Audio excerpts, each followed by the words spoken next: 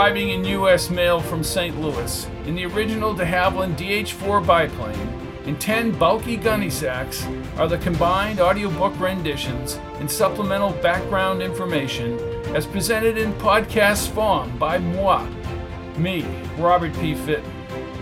Good evening to one and all, wherever in the galaxy you make your home. Look here. In few places on Earth does the past display itself as generously as along these coastal cliffs. Run your hands down the strata of rock and you are riffling the pages of history. Frozen in the geology of today are the prehistoric creatures whose shells, pulverized by pounding sea, became the sand of yesteryear beaches. And that sand, grit and spoil of an ancient epoch, was cemented into this, our past, locked in rock. Another harvest important to the coast was granite, millions of tons of it, pried from island quarries and muscled aboard ships to construct grand edifices throughout our country and others. You see it today along island roads, in seawalls and gardens. The grand old captains' homes set high on promontories from which the better to survey the seas that were their realm. Even today, if you'd like to do some time traveling back to the past, travel the coast of Maine. Arrive as the great essayist E.B. White used to arrive when fleeing frantic New York for the solace of the Maine coast. Beyond Kittery come the beaches. For tens of thousands of summer people, the names Wells, York, Ogunquit, Old Orchard, Kennebunk, and Kennebunk Port mean vacation. Beyond Portland, the scenery changes. The coast begins to grow more vagrant. Fingers of land probing the sea, fingers of sea dividing the land. And as this mid-coast interleaves bay and peninsula, it blends old and new.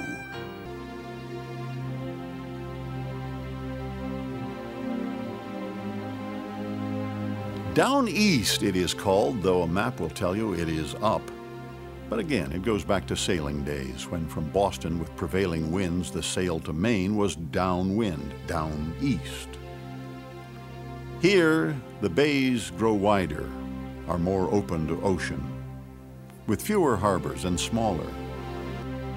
Perhaps the crashing of the surf on seaweed releases iodine into the air, and perhaps it is that iodine which gives Maine's sea breeze its tang, and perhaps somehow stimulates creative juices. Maybe that, he speculated, is why such a small piece of America has produced so much of our art as has America's coast. You've been listening to snippets of a documentary by the late Jack Perkins on Maine's coast. I've worked and traveled through Arizona, dry with pastel desert vistas, where Mattie Summers lives in my book Exchange House. The Maine coast would be perfect for Mattie Summers to get away 3,000 miles from her abusive husband, where she could paint and relax along the rocky coast. I should insert the word isolated, because isolated is the key to what Mattie will go through at the Exchange House. This novel has a gentle temperament, along with a frightful presence. I'm Robert P. Fitton. Let us begin Exchange House with Episode 1. Exchange House by R. P. Fitton. Chapter 1. The magazine ad said that people could exchange houses for an indefinite period of time and enjoy the advantages of living far from home.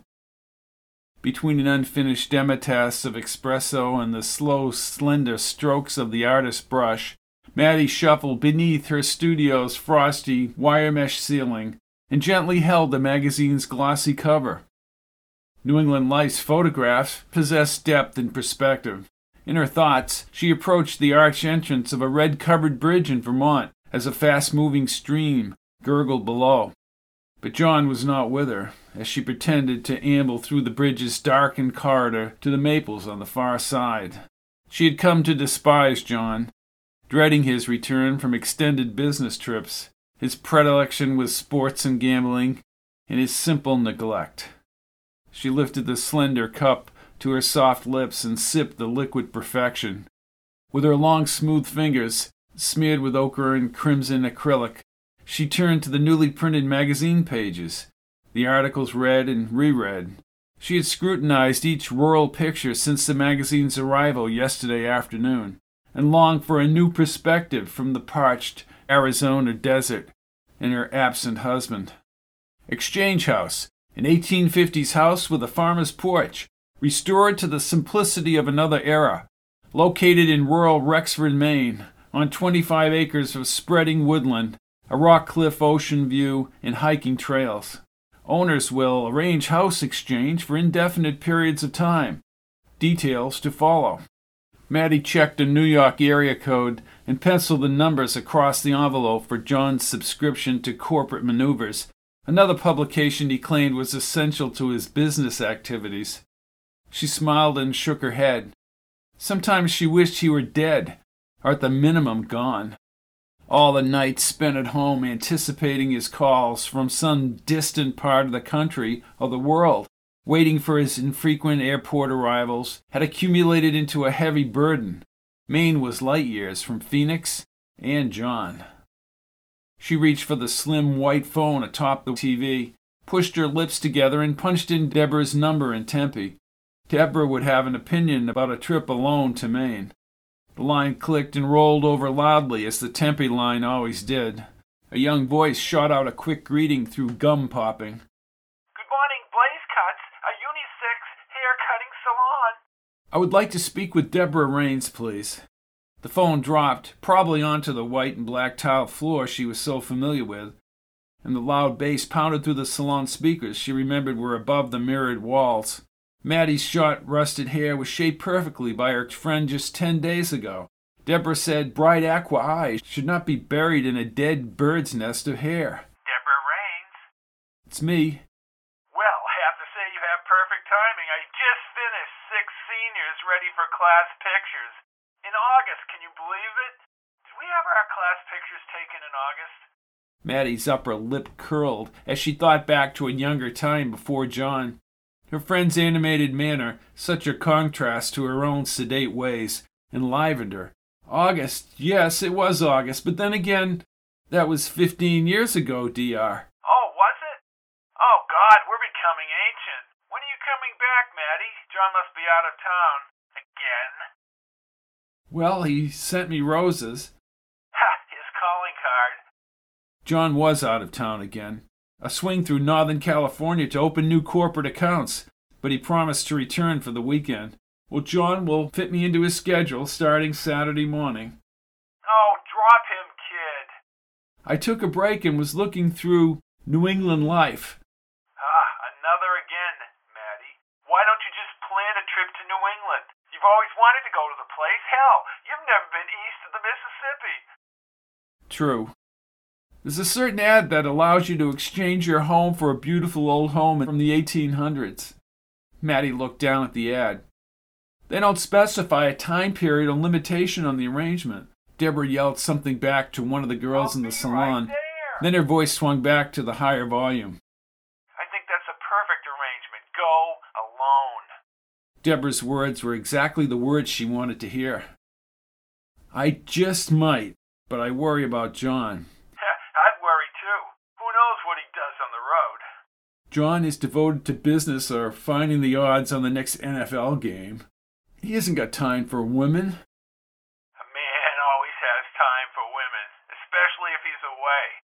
Forget about him sending you those roses. You go up to Maine and stay there for a month if you have to. Maybe that will smarten him up. John is a self-centered pig. How do you really feel about him, Dr.? You call Maine, and you let me know how you made out. Okay, I will. Talk to you later, Mattie. Mattie slowly set down the phone back into the cradle and lifted the glossy magazine upward. A rural house with a farmer's porch overlooking a rocky cliff in Maine was spread across the center pages. In another month, the trees would be vivid with color along those hiking trails, and she could almost hear the ocean waves crashing against the worn rocky extrusions.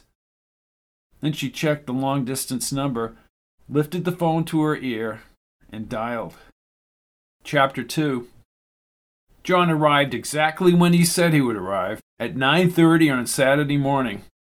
His red tie, gold initial clasp, perfectly in place, matched his suspenders, and was flawlessly looped over his unwrinkled white shirt. The early breakfast meeting in Bakersfield must have left him chipper as he strutted boldly up the terminal ramp. When he caught sight of Mattie, he swung the overnight bag over his right shoulder, tightened his cheek muscles, and broke into a run. The routine was exactly the same at every arrival. She would tuck her head quickly into his chest, and then he would tell her how much he missed her. Yet, within 48 hours, he would be back to his pugnacious world of new accounts, budgets, sales quotas, and reachable only through voicemail. Mattie had left the magazine on the front seat of her sports car, but was unsure when she would tell him she was going to Maine alone. She resented the way he would just take over the car, racing onto the freeway, while she listened to the great things he had accomplished during his trip. The magazine, open to the exchange house ad, was gripped tightly with her sweaty hands as John wove her car through the sparse freeway traffic. He alluded to playing a few rounds of golf when they passed the luscious 18-hole spread. The club only represented more time away. I painted a magnificent sunset this week, John. Over the desert. I modeled it after Frederick Church's painting, Twilight in the Wilderness. I know some corporate people who have connections to the market artwork. I'll make a call when we get in. He handed her a wad of bills from his pocket. What's this, more money from a poker game? I always say it doesn't matter where the money comes from as long as you have it in your hand. Mattie winced and squinted over the city buildings bright in the morning light. Again she looked down at the glossy page, adjusting for the glare.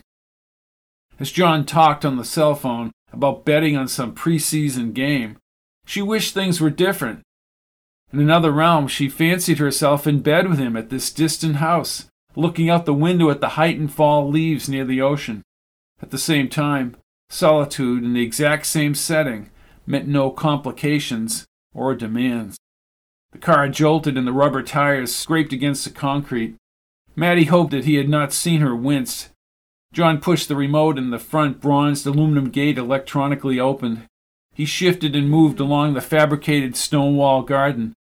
Everything was precisely where he had planned it, and the landscapers had placed it. And when he stopped abruptly at the terrace garage, Mattie knew exactly what he would say next. Good to be home. Damn good to be home. Mattie opened the bathroom's pastel green louver door. In his blue boxer shorts, propped on several pillows, John clicked the remote between a fast-paced soccer game and a lazy West Coast baseball game in Seattle. He slowly turned, exposing his straight, bright teeth as she tightened her white silk robe. You're great, Matt. Then he switched to a preseason football game. Thank you. Mattie glanced at the red-tailed hawk in flight over the starry early morning skies on the back cover of New England Life. She shared the bird's quest for the open space freedom, pursing her lips slightly as John channel surfed past 3 movies, an interesting older classic, and he ended up back at the Seattle baseball game. These guys have a damn good team. I like them. Seattle? No, Mattie, where have you been? Baltimore. The phone rang and he picked it up immediately. John Summers. Yeah, no, you're not disturbing me, Harland.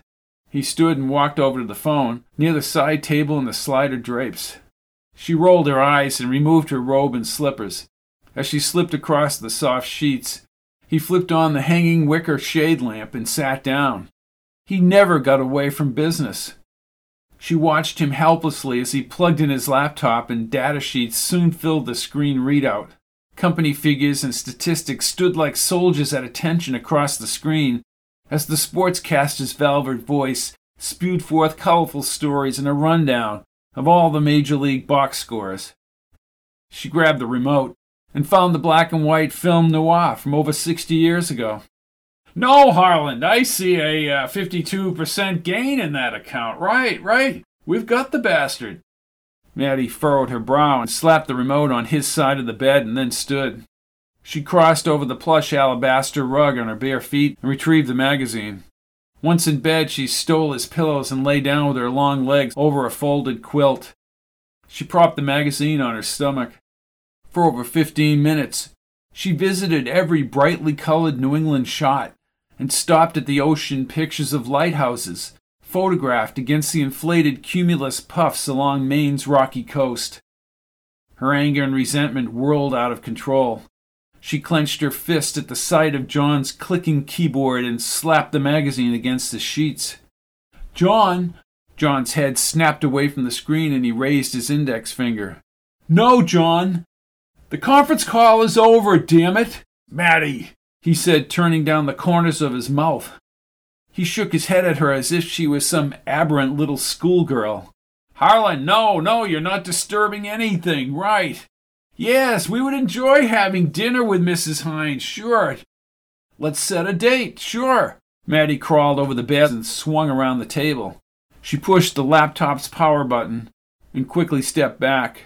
John's screen went blank. His eyes opened abruptly as if someone had died. She smiled, holding the connector in her hand. "Your plug has been pulled." Harlan, it seems like I've had some connection problems here. Listen, why don't we check the Texas accounts in the morning? Sure, say around 7:30? Right. And you have a productive night now." He set down the phone and his strong facial muscles wrapped around his high cheekbones as he thrust out his jaw. His speech was stilted.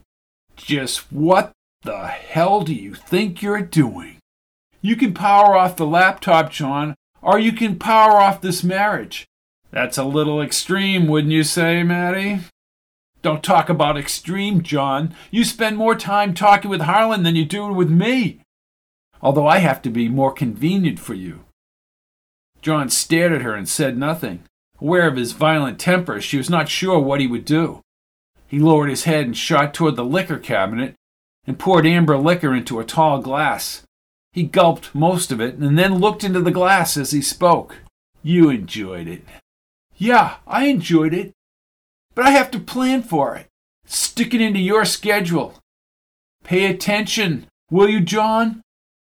You're always away. Oh, you send your roses all the time, but that doesn't cut it." He lifted the remaining liquor to his lips and poured it down his throat. Then he slammed the glass on the silver tray. "Hey, I support that little studio of yours downtown, and I had this spread out here built. You have the pool, Mattie, you have the grounds, and you have the mega house. But I don't have you, do I?" His body tensed. He lunged and squeezed her arm. The hatred in his steel-cold eyes shook her. She had crossed the line with him, and she knew it.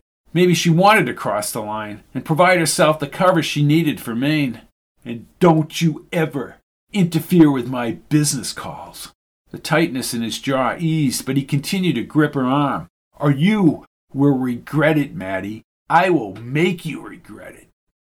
He released her arm, leaving a red band of trailing pressure points across her skin. Seconds later, he had on his pants and had thrown over a jersey as he carried his sneakers downstairs.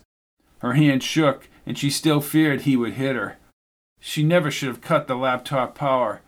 With moistened eyes and mouth open, Mattie shuffled to the bedroom window and pulled the louver back as John trotted down the slate walk to the lower garage. "Go ahead, John. Bail out. This is one account you've lost." The garage door slowly rumbled upward and her car started. He skidded deliberately down the concrete, somehow opening the front gate as he spun the tires down the road. Mattie lingered at the open window for 15 minutes, staring at the stars over the desert and the lights in the darkness away from the city. He would not return soon, and she didn't want him back. She turned, her throat tight, and plodded down the cold stairs to the kitchen. Goosebumps covered her bare skin, and she felt his hand still encircled her arm. In the darkness, she opened the lower sliders and turned on the pool's underwater lights. She removed her nightie and let it fall to the tiles. The cooler air invigorated her soft, exposed skin. She walked over to the concrete and placed her feet on the shiny blue tiles. This feeling of being alone was not so bad. She dove into the pool's warm water, swam below the surface, and cleansed her body as she tried to forget she had ever met him. Chapter 3. On a clear October day, designer sunglasses shading her eyes, Mattie drove a sputtering red compact with marginal brakes up the winding 2-lane highway near Rexford, Maine. A faint cigarette odor lingered in the car. Although she found no ashes in the tray, she kept the window cracked. The engine did not approach the power of her Mercedes, and any car complaints only contributed to a creeping anxiety, the accumulated result of sleepless nights and an abusive failed marriage. The barrage of color lining State Highway 102 to Rexford masked her somber mood, but the cooler air brought a variety of new scents, including the lure of breakfast from roadside restaurants and the pervasive chimney smoke hanging in the burgeoning sunlight. Fog pockets sunk into the glens across the undulating countryside's colored popcorn trees. In the 4 weeks since she had separated from John, she became unhinged at the thought of his pummeling fists. Mattie had contacted the owners of the Exchange House, the Rialto hotel concern in New York. Selling the Arizona house was not far away. She had met a couple called the Burgesses and their 2 boys, who had traveled from St. Paul, Minnesota, to bathe in the sun and see a land where they would not stand knee-deep in snow before Halloween. She slowed at the overhead traffic light and pulled to a squealing stop behind a battered black pickup. Rubbing her eyes, she wanted to rest her body in the poster bed advertised in the freshly printed Rialto brochures she had left on the kitchen counter in Phoenix. She turned left and was drawn to the sloping meadow behind a weathered stone wall to her right. The pale, dried corn stalks shielded a deep emerald field, dabbed with grazing white and black cattle just a few hundred yards away. Everything went at the pace required up here. She searched for the window push button, smiling as she manually rolled up the side window, sealing out the pickup's rich gas mixture. Only 10 minutes ago, she had reached in vain for her cell phone. Now she twisted the noisy AM dial as the truck turned and accelerated ahead. Good morning, Exclaimed the unpolished local radio personality. Mattie laughed, covered her lips, and turned down the chrome radio knob. Well, this is Chester Osborne and the Morning Roadhouse gang. Hoping your fall morning is bright and wonderful. Did get chilly out there last night, didn't it? Well, the wife read a full 19 degrees on the kitchen mercury at 4:30, but it's warmed up to a balmy 27 here in downtown Rexford. Warmer temperatures are expected before unsettled weather comes in later in the week. Rexford. I'm going to Rexford. Mattie held the plastic wheel with both hands and the tiny car engine whined down the highway. Yes, I'm going to the Exchange House, Mr. Chester Osborne and the Morning Road gang. Rexford, the downtown home. It was not the usual green and white highway sign. Atop a wooden post, gold letters were carved into a glossy chestnut paint, and the remnants of yellow petal flowers with brown centers were surrounded by deeper-hued azure wildflowers and dew-laden grass. She spotted a few daisies up the embankment as she passed into Rexford. Back where she lived, everyone grabbed for land, developing every square inch to its maximum potential.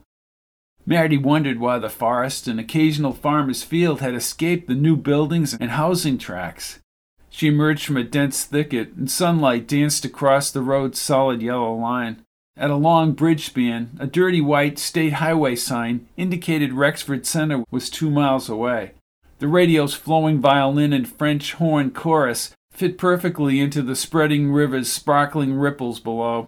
Red and yellow leaf trees nestled between the towering pines, and clumps of white birches lined the sloping riverbanks, merging into a marshy grass plain along the steel ocean to the east. It was the openness and freedom she had long sought. Peace. Distant rocky ocean cliffs with hairline trees pushed through the dissipating fog, coating the sandy beach expanse. What looked like a space capsule or a corrugated teepee was planted within the marsh at the river's wide mouth. A thin gray smoke layer spewed from its top and twisted like a lost thought out to sea. She entered the woods again, and a few clapboard houses, mostly white, with green or black shutters, appeared behind stone walls. set back from the highway. Many had upward and outward additions. All had chimneys. Side barns and shed near the remnants of harvest fields were left natural or painted red. Mattie had never seen structures so steeped in history and bordered in color burst. It was all new and vital, and seemed to ease the Phoenix pain. Yet a constant creeping uncertainty followed her into town. She read the dusty envelope back in Phoenix. The instructions were contained on a professionally arranged letter inside, with detailed directions from Portland along Highway 102, as well as a more complex map from Rexford Center to the Exchange House. Her first order of business was to make a stop at 601 Main Street, the upstairs office of the house's caretaker, Daniel McCabe. She nodded her head and checked his phone number as she rounded the bend near a white clapboard church and weathered gravestones.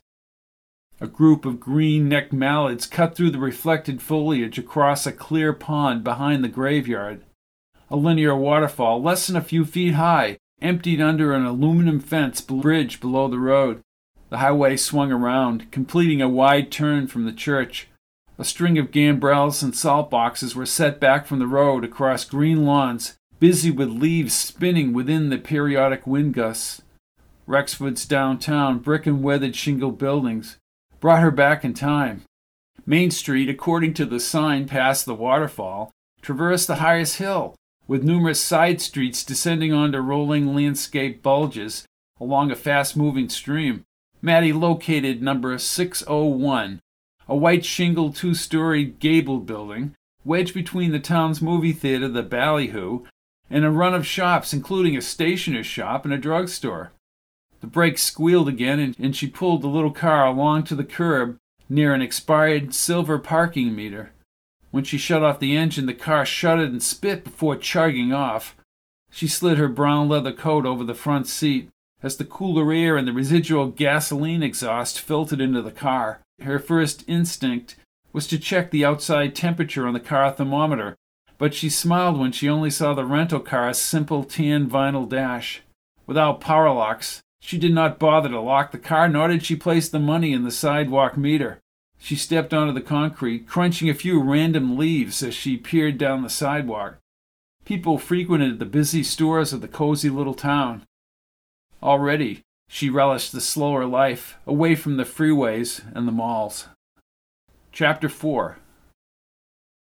The faded black wood sign swayed, squeaking at the rusted hinges. MC Property Management. She opened a heavy green door and stepped into a musty hallway, lighted by a single cobweb window with two large panes, one of them cracked. Thin, varnished wood slat molding followed the narrow, steep stairway upward. She knocked on the panel door to her right and waited for this Daniel McCabe, probably a pot-bellied maintenance type with tools hanging from his belt. Someone turned down a radio inside. Mattie waited as a woman's shaky, muffled voice escaped through the door. "He's upstairs." "Well, I'm looking for Daniel McCabe." "That's right." A few moments later, the radio voices again bantered about the apartment. Mattie raised her dark brows and started up the brown vinyl stair treads. A square stained glass window cast a sea-green light across the wood wall as the stairway curved into the darkness.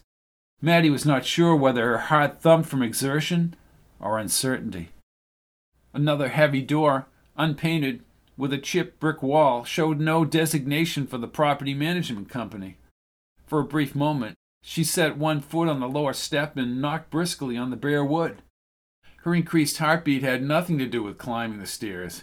She was in tremendous shape from daily workouts, but fatigue had handed her an unkind, pervasive fear, not only of what might lurk behind that door, but of the days ahead, alone. As she turned to leave, a smooth yellow light covered the hall, and a warm air crawled over her exposed neck and legs. "Well, your car is illegally parked." The voice was strong and masculine and carried authority. Over her shoulder, she saw a well-built man, black hair straight and red flannel shirt molded over his large frame. He smiled with a confidence conveyed in his dynamic black eyes. Then again, I only manage property and haven't been appointed sheriff yet. I thought I'd only be a minute. She extended her hand. Nice to meet you, Mrs. Summers. Mattie's mouth dropped momentarily, but she understood this was a small town, and her arrival was probably big news to this guy. I take it you are Mr. McCabe, she said in her most liberated and clear tone. Well, you take that right. His smile lessened as he squinted and folded his arms across his chest. You gonna hang out in the stairway, or should I shut the door? At floor level, she looked across the spit-polished oak floor and several new desks and computers. It's quite the office. You mean in light of the dump that you saw outside when you came in? Right, well, I mean it is a dump. He took her hand and walked her inside. The vinyl rim windows looked new, and so did the plastered ceiling and green textured wall covering.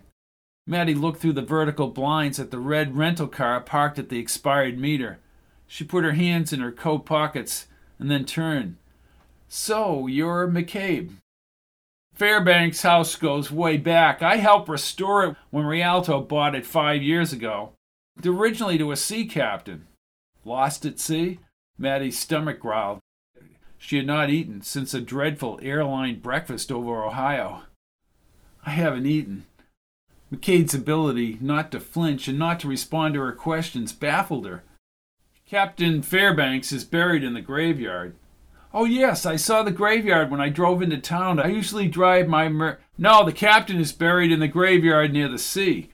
Most visitors usually want to hike the trail up there. McCabe moved near her and looked out the window. He had large, strong hands with veins protruding, even when he held something as light as a stack of papers. I heard your timing problems. My what? Your car. Oh, it's a rental. The car doesn't shut off properly because your timing is off. Mattie looked into his dark, penetrating eyes and was nervous about being so close. She shuffled for a moment and then stepped back toward the other desk. It won't blow up or anything, will it? Well, not unless somebody bombs you. She knew he was trying to be funny and finally produced a quick smile, but her hands shook. McCabe turned away from her shaking hands. Look, Mrs. Summers, I'm separated. I'm just telling you that because, why did I tell you that? I guess I'll be using my maiden name again. I'm surprised you don't have that information, Mr. McCabe. Kendall. How did you know that?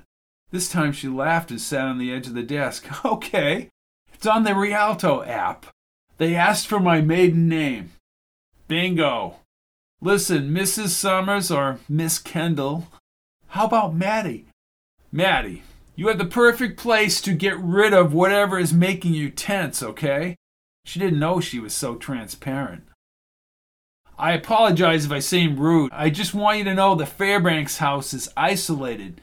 It's majestic on the cliffs, and you're in Maine at peak foliage. You couldn't ask for anything more. Mattie turned to the window again, aware that John might have shared this quiet time, but now John was gone. Having lived in Barron, Arizona, Mr. McCabe, I find this area unique and enchanting. He moved by her and peered down at the car. You sound like the Rialto promo literature. Mattie tensed her face and was about to challenge his words. But I can appreciate what you're saying, Mattie. I've lived here all my life, except for 3 years in the Corps. First lieutenant? No, I was a military lawyer. You were? She looked up to his stubble face within the silver window light. What happened? He asked and took out a pack of cigarettes and then tilted the pack slowly toward her. Cigarette? No, I work out. I see.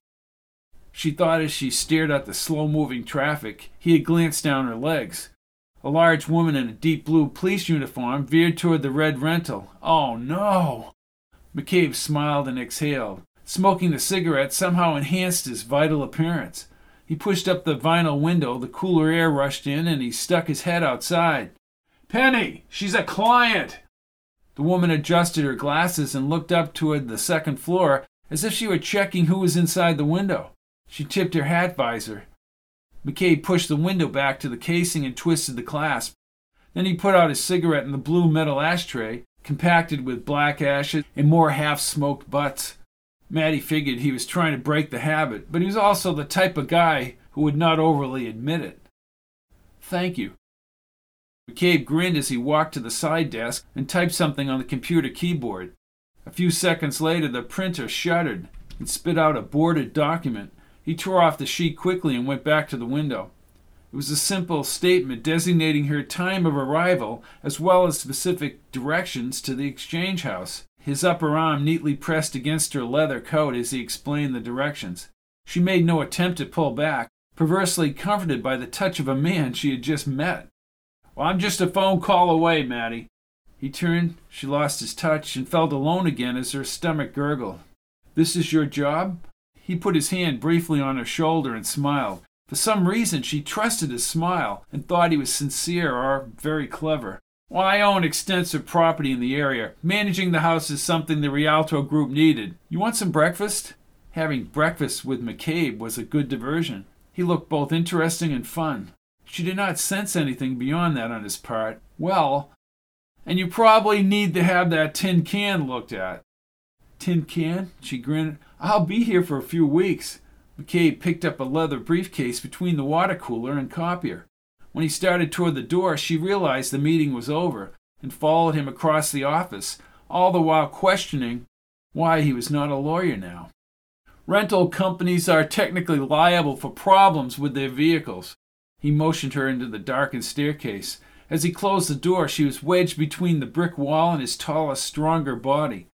The lock clicked, and McCabe put his hand over her back and started her down the stairs. She hesitated for a moment and looked into McCabe's deep eyes. The one thing she did not need was trouble with the rental car. You look as though you were going to ask me a question, Mattie. The car agreement. I'll call the company and then find a garage to work on the car. McCabe pointed across the street to a red-painted brick building with translucent, dirty windows. 3 bays had 2 cars raised up on hydraulic stainless steel lifts, and the outside lot was strewn with assorted vehicles in various stages of repair. McCabe was a townie and probably would arrange to have the car fixed. He saw her staring at the old building. Never judge a book by its cover. McCabe again pointed down Main Street to a faded yellow diner with a corrugated aluminum roof. You won't find a better breakfast than the down-home diner. Care to join me, Mr. McCabe? I mean, if you have the time. I don't know this place very well. Well, I have an appointment. Do you have your car rental agreement? Mattie nodded and moved down the sidewalk. She opened the passenger side door and bent over and reached into the glove compartment. With 4 copies in her hand, she turned quickly. McCabe was studying her legs, but she relished the attention. I have it. Yes, you do. Give me your keys. Excuse me? Your keys. I'll have them fix your car at Belson's garage. Mattie closed her eyes in the brightening sunshine, and several times she tried to speak. Giving McCabe the keys was a stupid idea. She hardly knew the man. Well, the rental company... McCabe moved his new tan work boots across the concrete. He gently grasped the agreement. These people are liable, remember? Well, that's what you said. Take a walk down to the diner, I'll get your car in the garage, and by the time I'm back, say around 11, I'll bring you over to the property. Okay. She placed the car keys into McCabe's calloused hand. Again, she trusted he would take care of the problems. Nothing worse than a bum car. See you around 11. Mattie stood on the curb as McCabe opened her driver's door and set his leather case on the passenger seat. The engine started and blue smoke billowed down the sidewalk. He shook his head from the inside, leaned over and rolled down the passenger side window. This car has major league problems. I'll see what the rental people will do, Mattie. Thank you. McCabe shifted into drive, checked the side mirror, and the tires crunched in the sand as he looped across the cracked pavement. The car rolled into Belson's front lot smoothly, as if it were on a predetermined course. Mattie pulled her notebook strap over her shoulder, and her shoes clicked against the concrete sidewall, sometimes sliding in the sandy residue as she headed for the diner. Chapter 5. She waited for a small truck to pass before she crossed the street. McCabe, rental papers in hand, punched in numbers on the old-style wall phone next to Belson's register and counter. An older man, hands gyrating, walked into the garage. McCabe yelled something and motioned him inside. He was like a military man in the way he called out orders and made things happen. Seconds later, an old clunker, rusted along the trunk, made a quick descent down the closest hydraulic lift. One of the mechanics, a little guy with a crew cut and a blue uniform, backed out the car, screeching the tires. She stepped onto the sidewalk near the diner's parking lot and cocked her head. McCabe threw the keys to the mechanic. The mechanic fumbled and dropped the keys, but quickly scooped them up. He started the rental and drove inside. Mattie waited at the curb as an olive and white telephone repair truck turned into the diner lot. Then she walked onto a pressure-treated plank ramp and held a shaky banister up to the aluminum door. She opened the door. A tinny radio blasted near the cooking grills. The greasy air was packed with the early morning aroma of bacon and egg breakfast, and cigarette smoke was sucked out through the open window next to the pie case. One by one, the locals looked her over. She would not have worn such a short dress, but she assumed that she would have arrived at the exchange house by now. Those men looked benign, then went back to their sports pages or argued about local and state politics as they ate breakfast. It was just as well. She wanted anonymity while she was in Rexford. She took a step toward the open booth down the end. The Formica tabletop was cleared but not set. Her perfume had drifted behind her as the heads turned. She should have worn jeans and an old shirt. They would all talk about her now. As she prepared to step into the booth, a short man, unshaven with a blonde ponytail, slid in front of her, captured the booth, and spread a newspaper across the table. He looked up with a toothless smile and a swollen left eye. "It's mine." "Well, thanks a lot." "I won. I really did win." "Well, good for you." He pulled out a cigarette pack and turned the newspaper pages.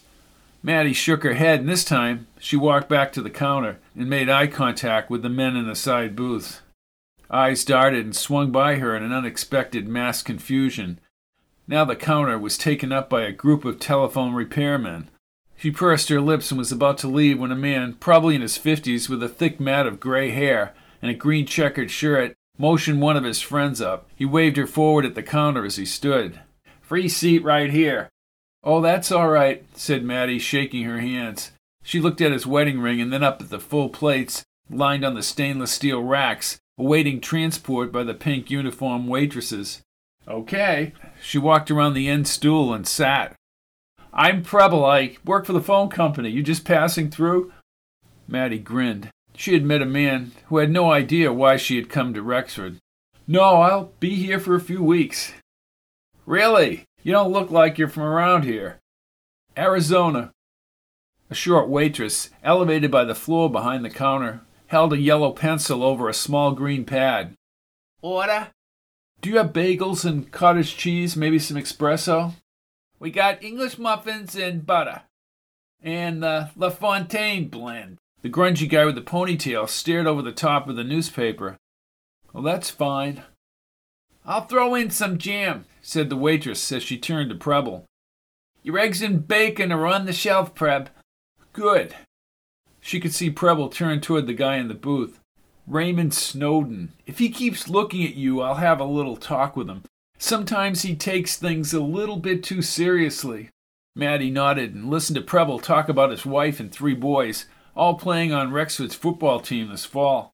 He was about to celebrate his 20th wedding anniversary, but his eyes lit up when she mentioned the exchange house. He described the acreage, where he played as a boy on the cliffs, and he said that Captain Fairbanks was buried behind the graveyard through the woods. Mattie nibbled through her muffin, but had trouble with the acrid coffee. Raymond Snowden was not in the window booth, but his cigarette burned in the glass ashtray next to the newspaper and a plate of half-eaten pancakes. He had stroked her insecurity about her being so far from home and in the middle of a marriage breakup. "Mr. Preble," she said, and stood and pasted a happy glow on her face. "Call me Preb." Preb stood briefly and shook her hand. "If you need anything while you're here in Rexford, you just call me or Abby. Leave rested and relaxed when you go back to Arizona." "Thank you, Preb." Mattie left a crisp $10 bill onto the plate and waved at Preb again, but as she headed for the door, she focused on the smoldering cigarette in the window's table ashtray. She checked her thin French watch that John had bought on an overseas business trip. McCabe would return from his appointment in an hour and a half. Goosebumps swept down her legs as she pushed open the door's plexiglass and stepped into the cooler air down the ramp. She had the odd thought that someone was watching her as she looked past the numerous shops and older brick facades. Such a jittery feeling was normal, she thought, for a new person in a small rural town. The storefronts, the sidewalks, and parking lots revealed nothing unusual. In a short while, she would arrive at the quiet house from the last century, along the shore, and when she left, she might attain the confidence she so sorely lacked at this very moment. Chapter 6. McCabe's polished black pickup pulled away from Belson's garage. Unlike many new models, it was trimmed in glistening chrome and reflected the distortion of yellow leaves in the late morning light. The tires were wider than most trucks she had seen roaring past her Phoenix studio. "I see you're still here," said McCabe with a quick grin from behind the wheel. "I am." He left the powerful engine running and trundled around the truck's shiny black hood. Mattie thought as he opened the side door how John would have never opened any door for her. "Thank you." He closed the door and a smooth new gray leather seat soothed her bare legs. In the wide mirror's spotless polarizing light, McCabe walked into Belson's garage. She leaned back in the seat, circling her long fingers over the flawless leather, and within the new truck's freshness, her anxiety quickly abated. At least she didn't have to deal with those garage mechanics and the loud popping when they removed lug nuts within the choking, stale automobile exhaust. McCabe emerged carrying both her white suitcases and tucked the overnight under his arm. His biceps were rounded, and long straight veins laced his hairy forearms, forming a conjunction above his wide hands. His knuckles whitened. He lifted the cases upward in one singular motion, while keeping the overnight bag pressured against his chest, and set them all inside the black vinyl truck bed liner. He placed the overnight next to the other cases and stretched a red elastic cord securely around the girth. Mattie studied every pristine inch of the cab before McCabe returned inside. A CD case was the only item out of place or not put away, and country music inundated the air. She peered through the rearview mirror again as McCabe tightened a third cord with a vicious intensity around the suitcases, but as she glanced in the side mirror, the ponytailed Raymond Snowden slowly savored his cigarette back at the garage. Her body tensed, and she enveloped her smooth hands around the truck's thick door handle. She turned away toward the church bend, but her eyes gradually crept back to the side mirror, and the bare cloud of cigarette smoke rose into the warming air surrounding the empty garage doorway. McCabe opened the truck door, and instantly his large frame and red flannel shirt filled the cab. He smiled as he looked over at her, furrowing his brow as he backed up the truck. "You said the weather today would be warm. Are you all right, Mattie?" "Who's Raymond Snowden?" McCabe's face soured. "Raymond, little Raymond." He checked over his shoulder and turned onto Main Street. "He give you a hard time?" "Well, he took my booth at the diner." "Oh, what a big man. Maybe somebody will kick the shit out of him again and he'll smarten up for a few months." McCabe smiled as if he had just relayed some poignant words for a living. Then he looked at her again. "Don't worry about Raymond Snowden, Mattie. He has a predictable routine, spends nights at the Surfside, gets home around 9:30, and his mother puts him to bed. By 7, he's working at Belson's." "He's a scary character." "He's just a little kid who never grew up. If you stole his marbles, he'd probably go crying home to his mother." "He works at Belson's?" She sat up in the seat as McCabe's blinker pounded on the dashboard. "That man is working on my car, the rental car?" "He's a good mechanic, Raymond, I'll give him that." Mattie closed her eyes and her stomach knotted. She pictured Raymond's self-assured grin when he took the window booth. He was a little kid, taking what he thought was his, but with no compromise. His glossy blue eyes were probably the result of smoking marijuana, although she hadn't detected that distinctive odor. Then her mind shot back to John and his sometimes frequent use of that drug and other drugs. John scared her, Raymond scared her, and she would soon be alone. The truck dipped, jostling her as she checked the side mirror. Raymond Snowden, the rental car in the garage, were back atop the hill behind the bridge girders. The truck rumbled to the other side, and McCabe went left, under a weathered black railroad trestle, stretching over a series of rapids. The good news is the rental company will foot the bill. Well, you didn't have to do that, thank you. He didn't have to do anything he did. His politeness seemed too good to be true, yet she sensed he was genuine, probably the result of his military background, or maybe his mother just taught him good manners. Well, some things you just don't let go. Hey, if you're worried about little Raymond, taking that booth was a power play. He has no power, Mattie. He's a little boy. Let him play his games. Has he ever been violent? His muscles tensed and he gripped the wide wheel and his blue eyes tightened as he turned. Mattie, the Fairbanks house is safe. Raymond is a little shit, and you're losing control. She pushed her lips together as she closed her eyes. Ever since she walked into that upper office, she had the odd feeling McCabe knew everything about her, not just what was contained in the official Rialto application. My husband and I separated. I came up here to forget that and all the failure that goes along with it. When McCabe said nothing and turned onto a long length of forested highway, she sensed he knew about John and the dead relationship. You have artist supplies coming. How did you know that? McCabe stared ahead, but he must have known the outburst was inappropriate. Forwarding slip from Federal Express. You directed the supplies to my office. I was afraid there'd be no one at the house. Mattie, you don't have to defend yourself. If I seem to know things about your personal life, I'm sorry, it's my job. Now she had only the semblance of a friend up here mad at her. She sat upright, so rattled she wanted to crawl into a tub of hot water and stay there for hours. The distance from town and his ensuing silence contributed to her accumulating tension. How far out are we? 5 miles. The cutoff is around the bend. Another 1.5 miles to the hilltop. Hilltop? The Fairbanks house was built on this high igneous protrusion. Geologically, it all happened during the Silurian period, 400+ million years ago. Oh, you're a geologist. I like facts. They stick in my head. Hence the rocky view over the bay. McCabe started to reach for the cigarettes on the seat as he slowed the truck.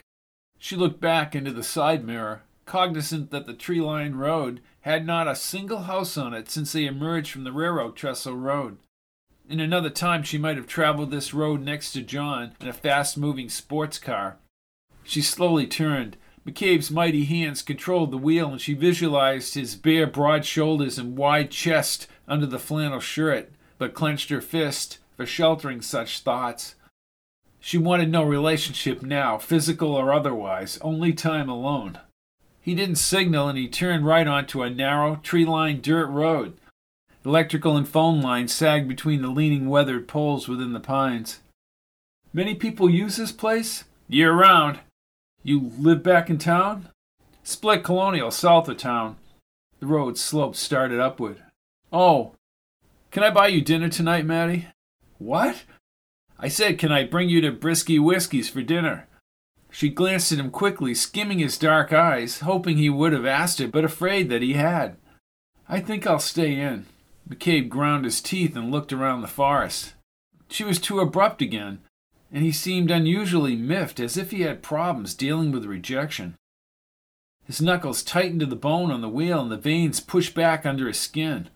He said nothing for several minutes as Mattie studied the roadside's red underbrush and colored slopes, dotted with birches and pines.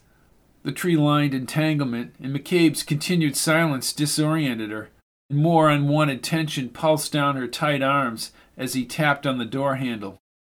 Between two maples, branches thick with yellow leaves looping over the earthy lane, was a clearing and a bordering gray stone wall, constructed like a fortress barrier atop the hill. A white shingled shed was nuzzled between a lumpy oak trunk and another stone wall running diagonally up a wooded knoll to the right. She saw lawnmower blades leaning against the dirty side window pane. McCabe did not brake but coasted along an uncut green lawn with a black volleyball net bordered with a pink neon stripe, an adjacent horseshoe pit, and a brick arched barbecue. He steered toward a brown mildewed stuccoed garage, but Mattie studied the house. The exchange house's almond clapboards provided a linear smoothness around two small wings, and the pane windows were boarded by aging maroon shutters. Dormers protruded from the rear section's cedar shake roof. Lacy curtains and the window's tiny square glass sheets reflected the dazzling autumn display against the blue sky. She loved the way the tree branch shadows waltzed over the facade, but she was taken aback by the farmer's porch. Beyond the fluted post, the rounded rock cliffs cut a swath through the foliage, revealing a wide blue ocean expanse to the thin horizon. Mattie turned to express her delight, but McCabe had already opened the door and had moved around to the truck bed. She stepped outside and removed her leather coat in the warming sun. Smiling broadly, she took a few steps across the smatted, crushed bluestone and the worn tire tracks. McCabe hoisted her bags upward as she surveyed the extensive grassy grounds behind the house. She had done nothing wrong by not accepting his dinner invitation. Maybe in a few days she would enjoy a place like Brisky Whiskey's. Holding the bags, his eyes looked as if they were irritated by an elevated pollen count, and he spoke in a higher, snappy voice. My cell number is on the card next to the phones inside. Call me if you need anything. Hey, McCabe, maybe another day. Your car will be done in the morning. I'll call, leave a message on the machine if you're out. You can check the grounds from the information provided on the packet. I'll see you. Listen, I want to say something.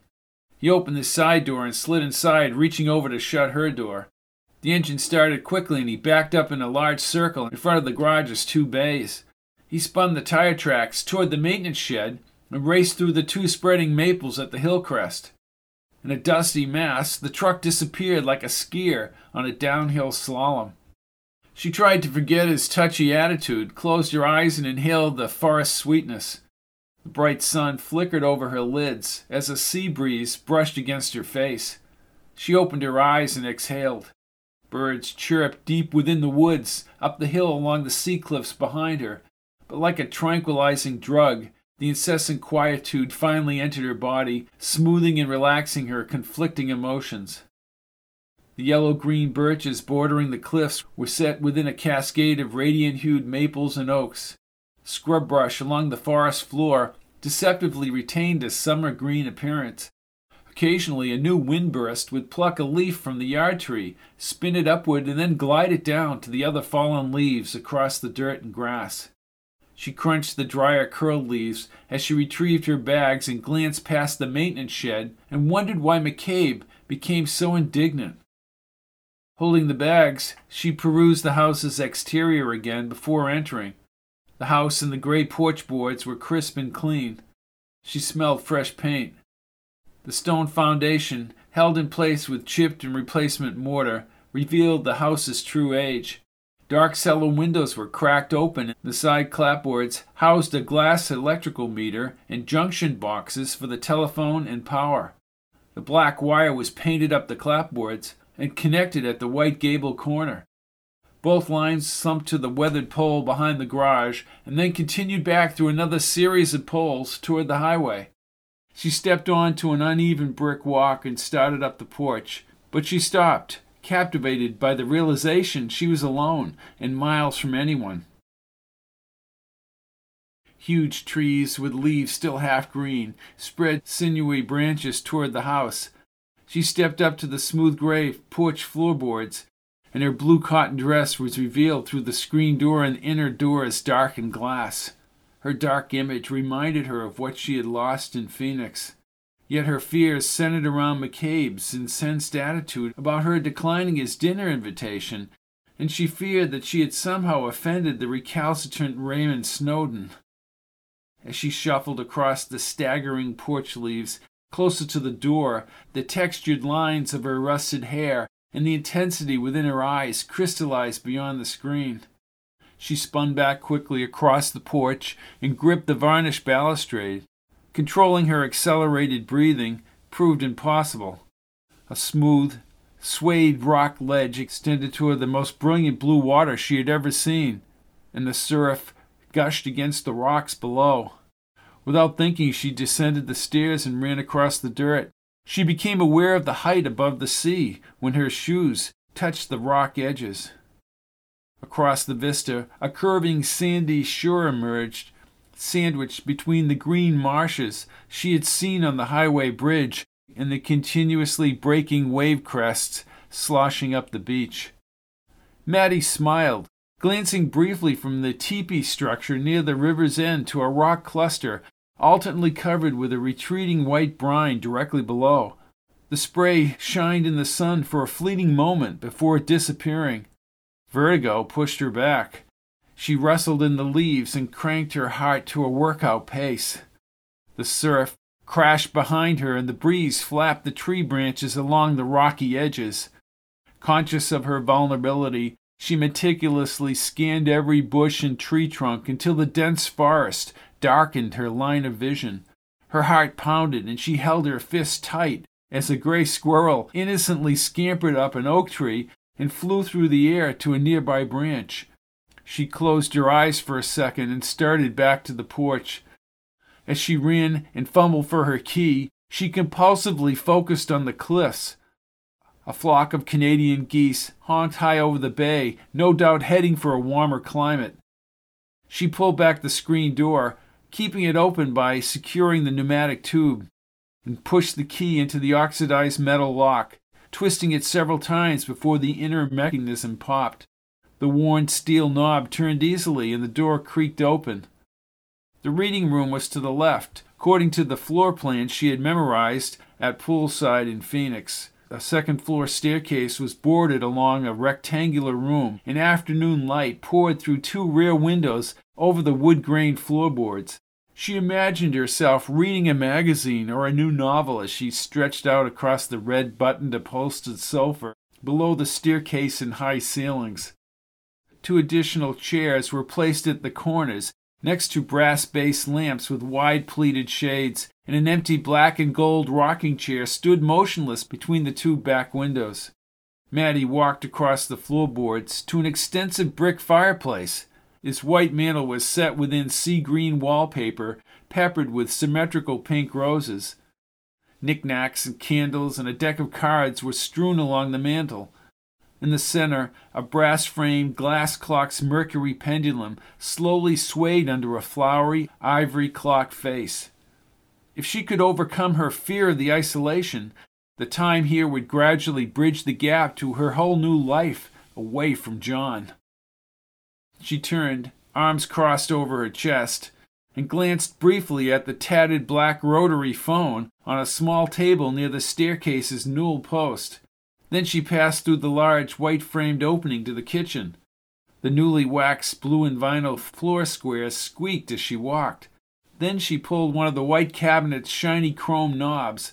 Sweet-smelling inner shelves were stacked with dishes. She turned again. Feeling giddy as she retreated to the drop-leaf oak table and saw the ocean, visible through the forward bay window. Only the sound of her breathing and heartbeat broke the pervasive stillness. She tiptoed to the bay window and sat on the ledge, smiling as the distant breaking waves rolled across the blue bay. Just as she had desired, even when she was with John, she was now completely alone. Chapter 7. As evening swept over the cliffs, she wanted to watch TV and would have downloaded a video had she been back home in Phoenix. But widescreen TV sets and online movies were replaced by a yellow plastic AM radio on the kitchen counter next to the chrome toaster. In the moonlight stillness miles out of town, Mattie soon became preoccupied with every creak and crack in the century-old house. The radio speaker had amazing fidelity, resonating throughout the kitchen and the reading room.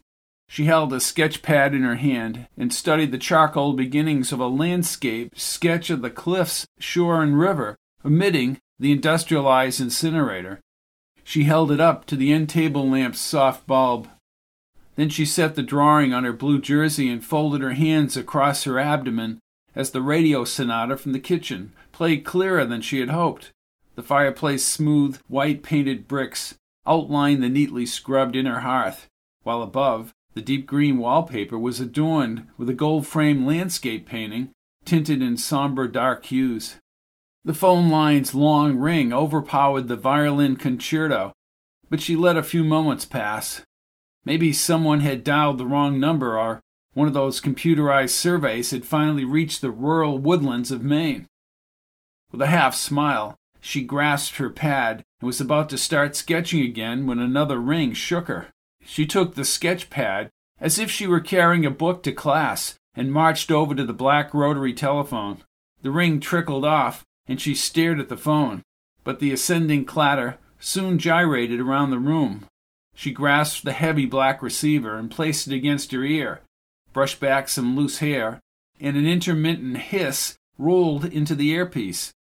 Through the crackle, she heard a car move by and waited for a human voice. "Who is this?"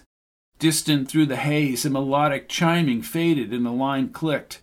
Mattie held out the receiver and stared at the perforated hard black plastic mouthpiece. When she put it to her ear again, she only heard the voice of the announcer on the kitchen radio. She became cognizant of her pumping heart as she set the receiver back on the hook. For several seconds she fixated on the bold numbers and letters on the white dial. Now she could not concentrate nor sit down, and she retreated into the kitchen.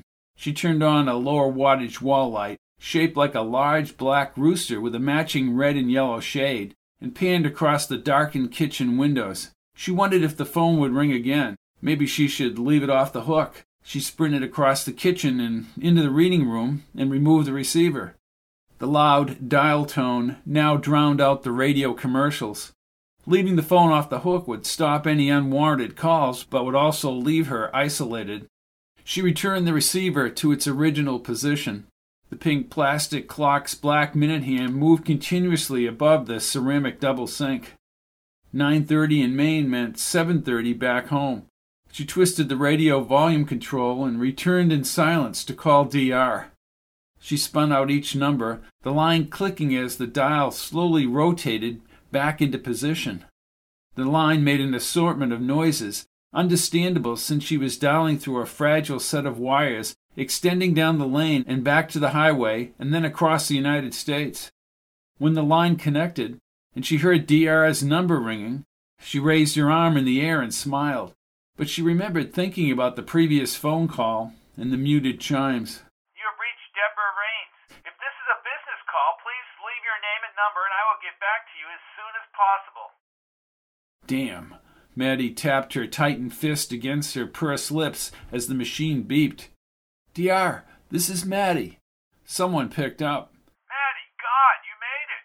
Where are you in Maine? What's it like? Cold. It must be cold. Well, it's mostly warm. DR, listen, I'm miles from nowhere. This house is so quiet. Well, you wanted to get away. I've already started to sketch the cliffs and the ocean. It's so quiet. DR chuckled. I know what that means. What does that mean? Means you made the right move. He called here, you know. What? Over the weekend. I guess he was in Chicago or somewhere. You didn't tell him where I was. Yeah, right. What did he want? He wanted to know how you were. I think he has second thoughts about the divorce. Mattie's eyes pushed upward as she nodded her head quickly. He's still in Chicago, isn't he? Things aren't going to change, DR. Well, he sounded real sorry, but then again, they all do after they use you for a punching bag. Mattie's mouth slowly opened, but she didn't say anything. She had kept the exchange house trip from John because she wanted total privacy. Again, the distant chimes on the phone bounded throughout her thoughts. Mattie, are you there? He's going to find out. He won't find out. If he calls again, you just tell him it's all over. Let me know if he calls you again. I have your number up there. You relax, Mattie. Paint those cliffs and the ocean. Enjoy the time away. John will disappear into his accounts and all those sales figures. Guess you're right. I'll check back with you in a few days, DR. Goodbye. Night. Mattie let the phone fall back into place. She pushed the air from her lungs through her grinding teeth. She grabbed her pad, shutting off the reading room lamps, and plopped herself on the velvet couch. With just the dim kitchen lamp's glow, she pulled the cliff sketch from the pad and set it on the coffee table. She propped her feet up on the table, using her thighs to stabilize the pad. Grasping the pencil, she dragged the lead over the rough paper, creating an oval outline of a man's face and squared-off jaw. When she carefully outlined the wide brow and the straight nose, she knew she was bringing McCabe to life on a piece of sketch paper inside a distant, darkened room above the nearby crashing Atlantic surf. The gushing water from the second-floor tub's polished chrome faucet sounded throughout the house. Mattie opened the screen door and stepped into the cool moonlight. Ocean waves, stark in their motion, forever marched inward toward the dreamy marsh. The shore was white under the moon, and a lighthouse beacon on the hill beyond the river swept the bay. She closed her eyes and listened to the distant breakers overlapping the surf, bashing the rocks below. Fear moved concurrently with solitude and loneliness. The idea of anyone coming out here was ludicrous, but she was bothered that John knew she was up here. She folded her arms again. John hated to lose, and there was no telling what he might do. Mattie moved back into the house. She pulled the door shut, listened for the lock to click into place, and then she turned the deadbolt, maneuvering the metal slug into a wood-drilled tunnel inside the frame. On the staircase, she shut off the reading room lights from a side switch, and the room blackened. Her smooth bare feet nestled on the soft stair runner as her eyes adjusted to the moonlight swath cutting across the floorboards. She climbed the stairs, past an octagon window in the narrow storage room on the second floor. The white ceramic tub, raised on little brass legs, was centered in a bathroom separating the stairs and the bedroom and directly over the back of the reading room. The tub bubbled with a hovering steam as the cascading water produced a deafening cacophony across the hall. Mattie turned the paddle wheel handles, embedded with a circular white ivory and black H and C. The warm vapor soothed her skin, and she paused. She walked to the right above the kitchen into an oversized bedroom with a single rose-flowered hurricane lamp next to a four-poster cherrywood bed. The room was swept by pale yellow wallpaper with a creeping English ivy woven within a pattern of baby's breath. Four elongated, thin-beveled trim windows were adorned with beige lace curtains, furrowing in the evening breeze. From the antique cherry highboy, she slid open the bottom drawer and gently removed her flannel nightgown, but she doubted she would need it. The wide floorboards creaked as she returned to the bath and stepped onto the cold white tile. She pulled her jersey over her shoulders and lifted her feet into the soothing waters, inundated with a sweet jasmine body lotion she had sprinkled on the dry basin. Her sensitive skin slid against the ceramic and into the massaging water. She closed her eyes and inhaled the fragrance and raised her arms along the smooth tub rim. The black telephone on the tiny downstairs table rang and startled her in the warm water. She sat up quickly, clutched her dry terry-faced cloth, and waited for the next ring. A second escalating ring soon rattled the house. Mattie debated whether to leave the security of the heated water. In her mind, as the phone rang a third time, she stood next to the rotary dial phone in the moonlight room downstairs. The hiss and muffled chiming of the earlier call never left her, and she prayed the ringing would cease. She covered her ears and pushed hard enough to block the sound, but the reverberating bell's energy resonated within her bones. She released her hands and stood. Enough! Water drained off her body into the sudsy mass, and the house was again silent. It was as if the phone had never rung. The cooler air through the open tub window produced a cavalcade of goosebumps over her water-slick skin, but she hesitated, not knowing if she should head downstairs and disconnect the line. She opted to submerge her chilled skin into the warm tub water, but her muscles were tense, and she sat up in the tub, ears perched like a hunting dog.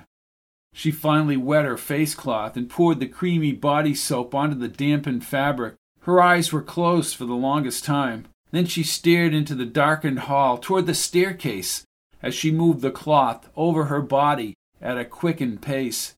In just a few minutes, she washed her hair and then rinsed, but as she stood on the fluffy bath mat, her heart thumped under the soft green towel, absorbing the remaining droplets from her abbreviated bath, and she slipped into her nightie. Again, before she backed into the bedroom, she turned to the white-framed bathroom opening in the outline of the stair banister. She left the bedroom door open and moved diagonally to the poster bed, Reaching back, she pinched the hand-stitched quilt in the underlying pink cotton sheets. In a single motion, she turned the covers over. She looked back, this time, past the opened 8-paneled white door and toward the bath.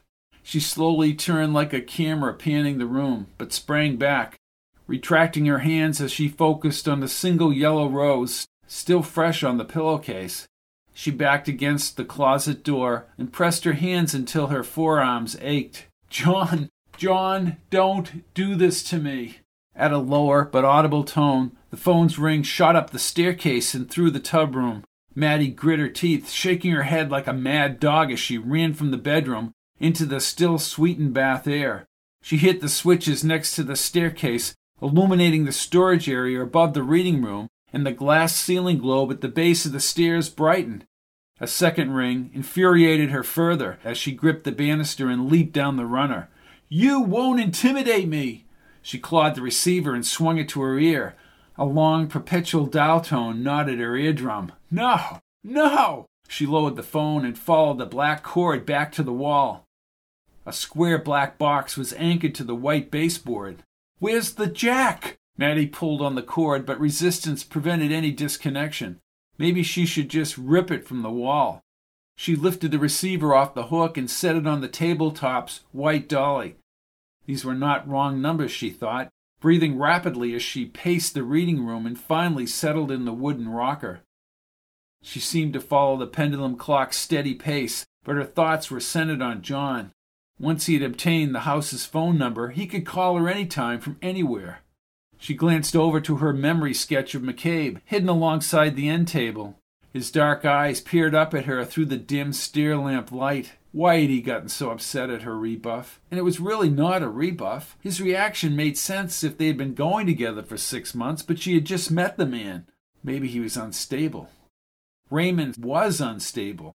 McCabe had described him as a kid who never grew up. She pictured him placing the prank call near the church. Despite all her brave thoughts about nailing Raymond Snowden, she was too scared to go near him. She sprang from the rocker, scanned the farmer's porch, and started up the second-floor stairs. But she waited until she reached the top before she pushed off the switch light. As she turned in the moonlight to cross the bath, the telephone company's blasting signal, reminding customers that a phone was left off the hook, screeched across the lower room. Damn! Without turning on the lights, she thumped down the stairs and with her nimble fingers placed the receiver back in place. The silver moonlight shone across the first floor's vinyl and wood. Then she fully descended the stairs, and the floorboards were cold against her feet as she moved toward the kitchen's bay window. Fast-moving, ghost-like white clouds flew by the almost full moon above the windy trees. Her dry eyes ached now as she strained to see the beach. The yellow rose lying across the pink pillowcase stuck in her mind. She kept her eyes away from the phone, surrendered to fatigue, and then headed back up the stairs. Is Mattie just burnt out and paranoid because of her domineering husband? She doesn't know quite what to make of the manly McCabe. Even a simple old-fashioned telephone in the coastal house on the bluff racks her nerves, and she is alone. At night. Now what? Episode 2 will expand on all her fears and her attempts to relax.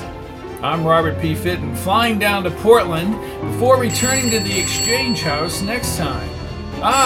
There's the phone. Who could it be? Indeed, who could it be?